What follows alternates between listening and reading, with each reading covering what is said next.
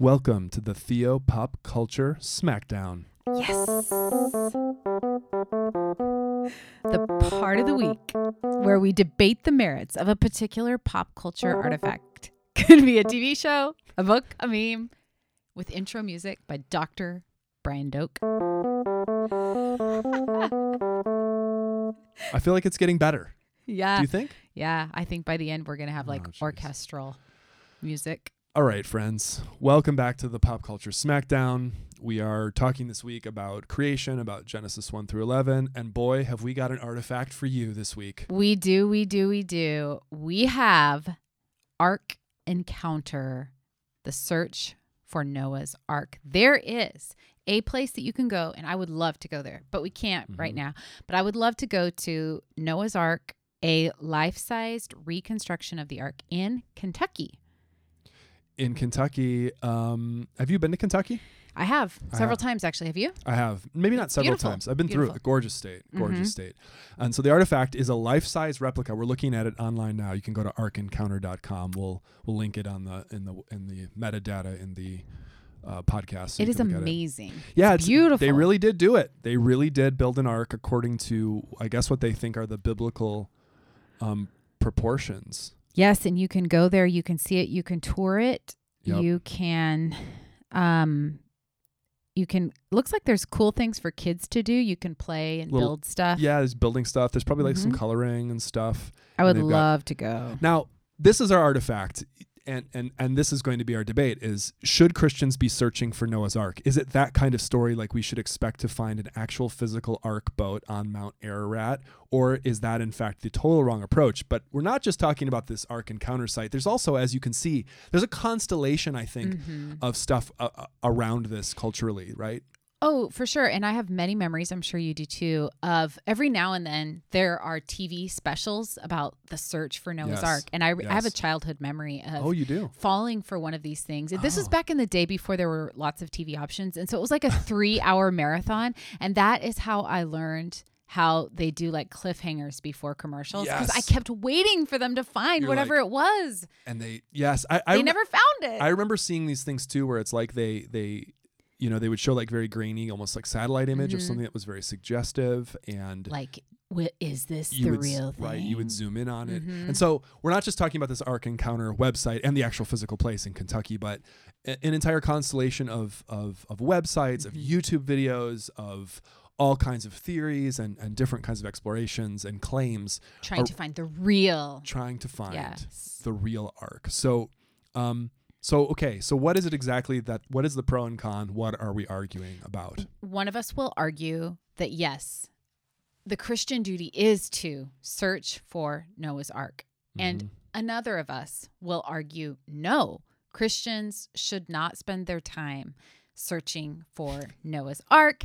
And we are going to flip a coin. I will be doing the coin toss since you do the musical styling. Oh, you're just taking over the coin toss now. I am.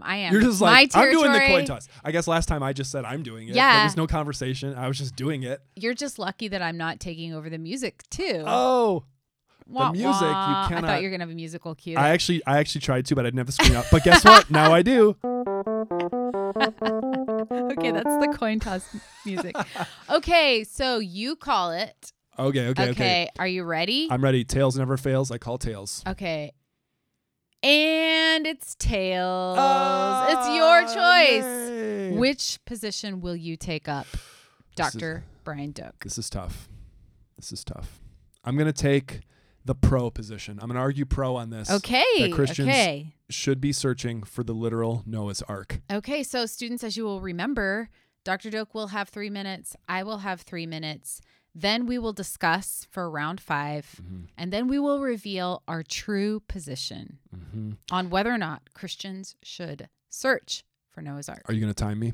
I am. Okay. Tell me when to start. Start whenever you're ready. Okay. Here's my argument. Okay. Scripture, the Bible, on incarnational terms, when we think of Jesus as being both fully God and fully human, has a body and a spirit. The Bible does. Which means that there's an analogy to this, which means you can read the Bible always as both literal and allegorical. Both. Okay. Even at the same time. We don't want to get carried away, though, I think, as Christians, with merely symbolic readings, because that strips Scripture of its body, its words, and its material reference. So I'm using an analogy here to the Christian doctrine of the incarnation. You wouldn't want Jesus as not a human. That's not the incarnation. That's not Jesus.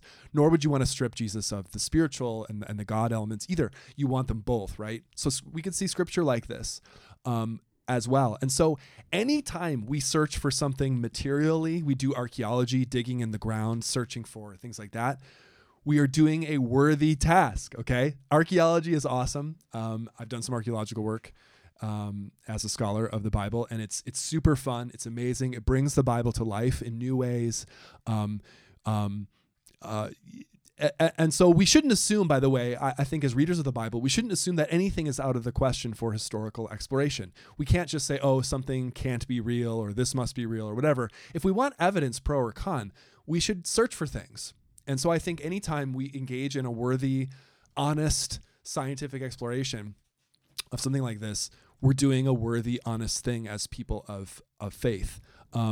You know, if we found Noah's Ark, it would be the discovery of not just the century or a lifetime, but like the greatest discovery of all time, pretty much. But, you know, and here's something in the Bible too. There are no clear lines in the Bible between what is, quote, history as a genre and what is something else. The Bible speaks in many voices and many genres. We can't just assume that we know right away. Everything needs to be explored. And so I'm for exploration on this front. You know, and what could be more important than verifying historical authenticity? Yes, such a search comes with a risk. If you do real scientific exploration, you have to also admit then that your results could be something that you didn't want or expect. And that's true too, but that's just part of the scientific process that that Christians as scholars, as thoughtful people going about working out their faith and their life need to engage in. And so for those reasons, I say literal is good. Literal readings are good. Don't strip Scripture of its body, and doing archaeological searches and a quest for physical material reality is a worthy thing to do. Wow. Okay. You had like 15 or 20 seconds to go. We're getting good. That was excellent. Okay. All right. I've got you ready. You tell me. You're arguing the con. Whenever you're ready, you may begin. Okay. I have several reasons why Christians should not search for Noah's Ark. The first is an order of priority.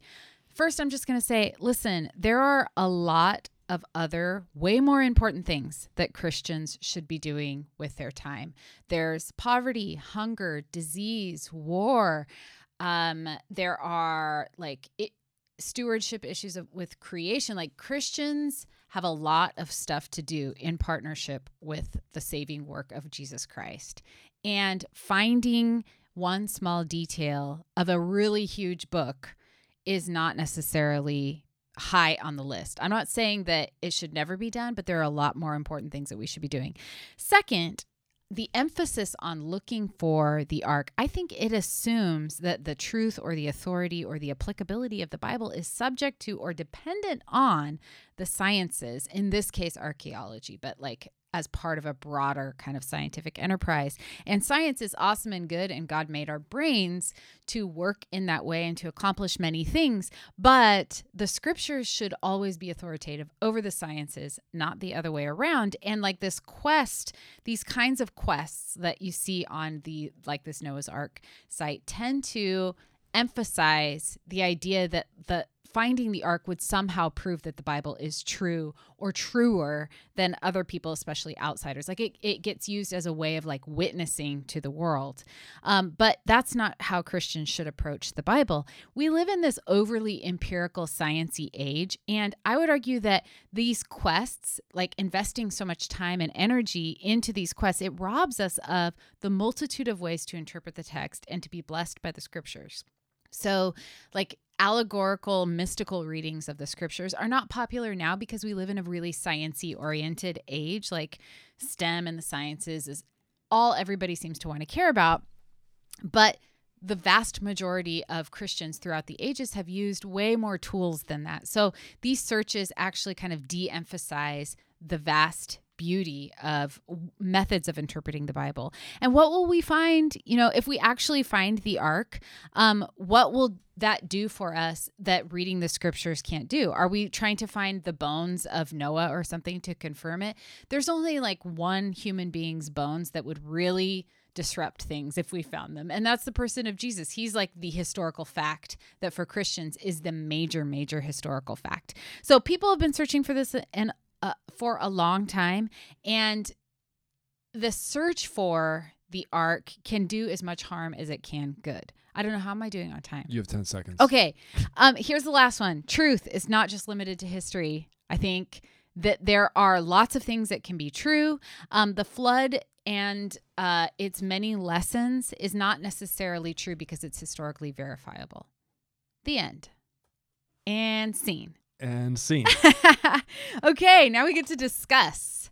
Okay, there was a really good point that you made, I thought, early on, which is you talked about the incarnational value of Scripture. And I think that's something that gets under-talked about. And you basically claimed that this kind of search is a way of affirming the embodied nature of the Scripture. I thought that was a really strong point. Oh, thanks. Mm-hmm. Yeah. Mm-hmm. I liked your point about, just about saying like we live in this kind of age where science is sort of like the prestige language of our time. And there's kind of like this sense like, oh, that's just the sole arbiter of everything that's true. Yeah, but thanks. It's not, so I agree with that actually. But now, okay, we have to continue the debate in our personas of our argued stances. Uh-huh. I have a bone to pick with you. Okay, saying that this is not like, okay, the point that Jesus is talking about the resurrection and Jesus, obviously that's the center of faith. Obviously that's the most important. You are on solid ground with that. Yes, I know. Solid ground. But then, okay, like the flood story is a pretty serious story too. Like it's not like we're trying to improve, some minor detail about a character in like the book of Judges or something like that. Like this is like Noah. This is Noah's Ark. This is a big deal. Okay, it's a big story. I would argue back that there's plenty of historical evidence of flooding, right? Like including other ancient stories that talk about major floods. Mm-hmm. So like the historicity of the flood has already been proven by multiple attestation, like other ancient peoples have talked about floods, and then also through like archaeological evidence. So I don't know what like finding this one particular boat would do that we don't already know. Well, yeah, I mean, it was pretty much common knowledge, which is not to say historical, but just like ancient Near Eastern people took it for granted that there was a major flood and that, very old Mesopotamian cultures have stories like this. That's totally true. I mean, I think what we want to know about the Bible, though, is like, what kind of story is the Bible's exact story, right? Not just, and the fact that multiple cultures tell a story too could just mean that it's been disseminated from one group to another. Like it could mean that one group was influenced by another and tells it. So in other words, it's kind of like hearsay in a legal sense, right? Okay. Well, what about, do you think that the Bible, like the canon itself, if we look at the canon as this group of writings that have been curated over time by lots of Christians, and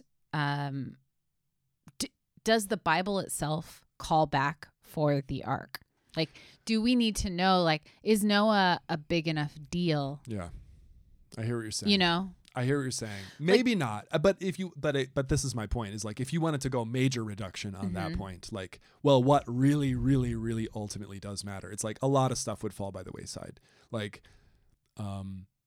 you could put almost like any story or character into that. Maybe you'd have to get a character like, as we'll get to later in the course, like David. Like we need David to be a real guy because if Jesus is in the lineage of David, I think David would be higher priority. Although Noah's a big one though, right? Because the Noah covenant, I think you could argue that yes, it is big and important.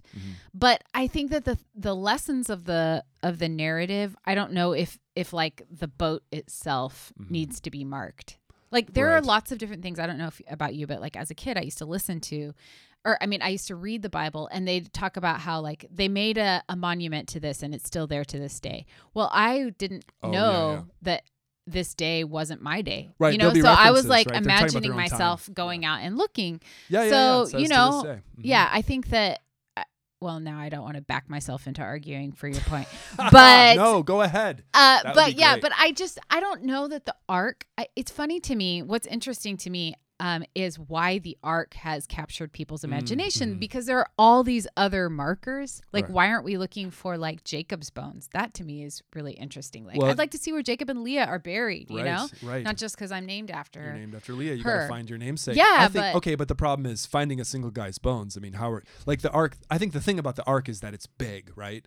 And we know what Mount Ararat is. And so if it's so big, we're bleeding. That's true. We're bleeding now into the after discussion. Okay, so after discussion. We've had the argument. There's so much here. I realize every time that we talk about something for this course, whether it's podcast or course videos, I just realize how many avenues we could take. I know. We never really get to all of them. We never really, and I know how disappointing it is, but at least we're trying. At least we're getting there. Okay, it's time for the big reveal. What are our actual positions? What do you think? Dr. Brian Doak, Archaeology Pro. Wait, you have to tell the students where you've done digs. I did some archaeology at Ashkelon, Israel, which is on the southern coast. Did you find anything? Oh, yeah, lots of stuff. That's neat. What was the coolest thing you found? Oh, like buried human remains. Whoa, you found that? Oh, yeah. Oh, that's cool. In fact, I was part of a small team. We just happened to be in the right spot. So you got to kind of like deal with the remains and the finds that were in your section. In my section, there was actually a buried child. A very young child. Oh, my goodness. Yeah, the very young child was actually buried within a jar within a house, because this sounds a little creepy, but actually the idea of if you have an infant who's died and keeping it near you and so on, I totally get is that. a burial custom that some people have done. And so in this particular space, we think it wasn't Israelites who lived there, but rather it was Philistines. Philistines are come into play. The opponents of Israel. Yeah. In the books of Samuel, which we'll get to when we talk about the rise of the kingship and all that stuff. Like Goliath was a Philistine. So we were in a place like that. And so there was that, but there was also just like pottery and that's amazing. It was it was like a life-changingly cool. Wow. Okay. So I forget where we were going with we are revealing. Yeah. What is your position? You have been on archaeology adventures. Should we look for it? Look, I agree with I agree with one aspect of my argument very strongly, and I'll clarify what that argument is. The idea that we should see Scripture, I think, on incarnational terms. Jesus was God and human. Scripture is literal and allegorical, or literal and symbolic. That we should read on both those levels. I like that. However, there's a proviso, and this might seem like a kind of cheap escape clause that I have here, but I actually believe this, and so this is a scholarly point. So take it or leave it.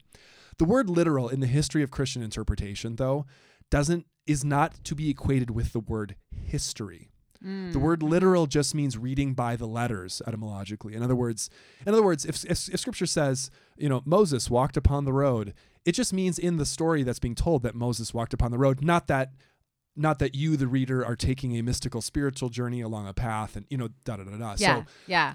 But literal can thus mean just on the narrative level. It still does not clarify what the genre is, the genre of history. I still like the idea, though, of literal readings and always preserving them, because as a scholar, the literal gets you into language. Right. It gets you into archaeology. It gets you into the text in a way that I would not want to merely say, Genesis 1 through 11. It's because it happened so long ago, and because many of these stories maybe have these deep symbolic meanings, which I definitely think that they do. And maybe they're not history as the genre we call history today, which I don't think they are. You could mistake that, though, for meaning that we should just ditch any kind of literal reading strategy, meaning that everything had to have, some kind of mystical or arcane meaning or something like that. And I don't think that. I think some of this stuff is like, to read it literally means reading according to the plain sense of the text. So I do agree with that. I don't think that means that we have to read the Noah's Ark story, though, as literal. Can I make a confession to you about this? To you and the world, I guess. When I have seen stories of people searching for Noah's Ark, it actually hurts my faith. Oh, wow. I'll tell you why. I, too, like you said, I grew up with hearing about these stories about people searching for the Ark. And I remember one in particular that happened, I think when I was in high school, or maybe I was in college, actually. Just takes me right here with you, students. I'm with you, okay? I'm in college. I'm searching out what's true. And there was a big story, a splash that came on that a group has claimed to find Noah's Ark. And they even had video footage of them exploring inside the Ark on Mount Ararat. It turned out later, though, that this was a Christian group, by the way. They actually faked the whole thing. Sad. They faked the video. They faked. And now, just because some people did the wrong thing and faked it doesn't mean that everything's wrong. Or that we can't see this as an historical story. I'm not arguing for that. And I do actually agree with my argument that, in fact, we do have to explore. We can't just make wild assumptions and say, oh, well, that story's stupid. It can't be history. I don't believe that at all. But I do believe at some point it's like we actually hurt faith when we keep insisting on something against plain evidence like that, or even as in the case of the story I'm telling, make like fake evidence. I mean, that just hurts faith. Like I think that we have to be serious with ourselves, and we have to be honest. We have to have better integrity than that. And Mount Ararat is a limited place that we do know about. This ark was pretty big, and I think if something like that still existed, you could probably find it, and a lot of people have looked. So I think that that's kind of a problem for reading the story that way, and for arguing that we should definitely always be looking for the ark, maybe, but expecting to find it. So that's me. Okay. Dr. Payne. Okay. What is your real view? My real view. I forgot the music. Sorry. Oh, that's right. What's your real view? Drum roll. My real view is close to the first point that I made, which is I don't see these searches as being terribly high priority on the list. Mm-hmm. When Jesus says to his, and I should have said this in my argument, when Jesus says to his disciples, go into the world, baptizing them in the name of the Father, the Son, and the Holy Spirit, and go make disciples. That Jesus doesn't say, and go prove that everything that I said and did, even Jesus, is scientifically verifiable. Why? Because science, as we know it now, like the approach and the discipline and the way that we think about those things, just did not exist in the ancient world, and it's actually a very recent development in terms of like human knowledge and how we acquire it and how we like talk about it. And so I guess when I see, so I'm going to put my American religious history hat on right now. And when I see these quests, what I see is a longer, like about 100 years or so old approach to like, actually, and it's an approach to Christian witness. So the idea is if we can prove that one part of the Bible, in this case, the Ark, is scientifically verifiable according to like this approach to science that is a relatively young discipline, then we're witnessing to like the truth of the Bible, the truth of the Christian life. And I'm a historian, and so I just say that that's kind of like a young approach. So my thought is like, I do think we actually kind of have better things to do with our time as Christians. Not better. But then now I'm going to argue with myself and kind of come around to your side, which is why not look for it, right? Like there's like beauty and truth and fun in these kinds of quests. And so the one thing that I wouldn't want to have happen, and you probably know the story of this more than I do, which is that I don't know, a long while ago, archaeologists and biblical scholars were working together with like a lot of enthusiasm and optimism. And they were like, we're going to find let's find Solomon's temple. The Bible talks a lot about that. Let's find it. Right. And then they thought they found something. And then it turned out it was like a horse stable or something like that. And it was really, really disillusioning. Like you said, like how, and that would be the one thing that I wouldn't want to have happen. But the other optimistic side of me is like, why not explore the world that God made and that is talked about in the Bible. So I guess it's like, if it doesn't hurt, as long as we're taking care of some other like critical tasks that the scriptures call us to, like justice and love and mercy. You're all about the priorities. Yeah. To me, it's a tiered system. So that makes a lot of sense to me.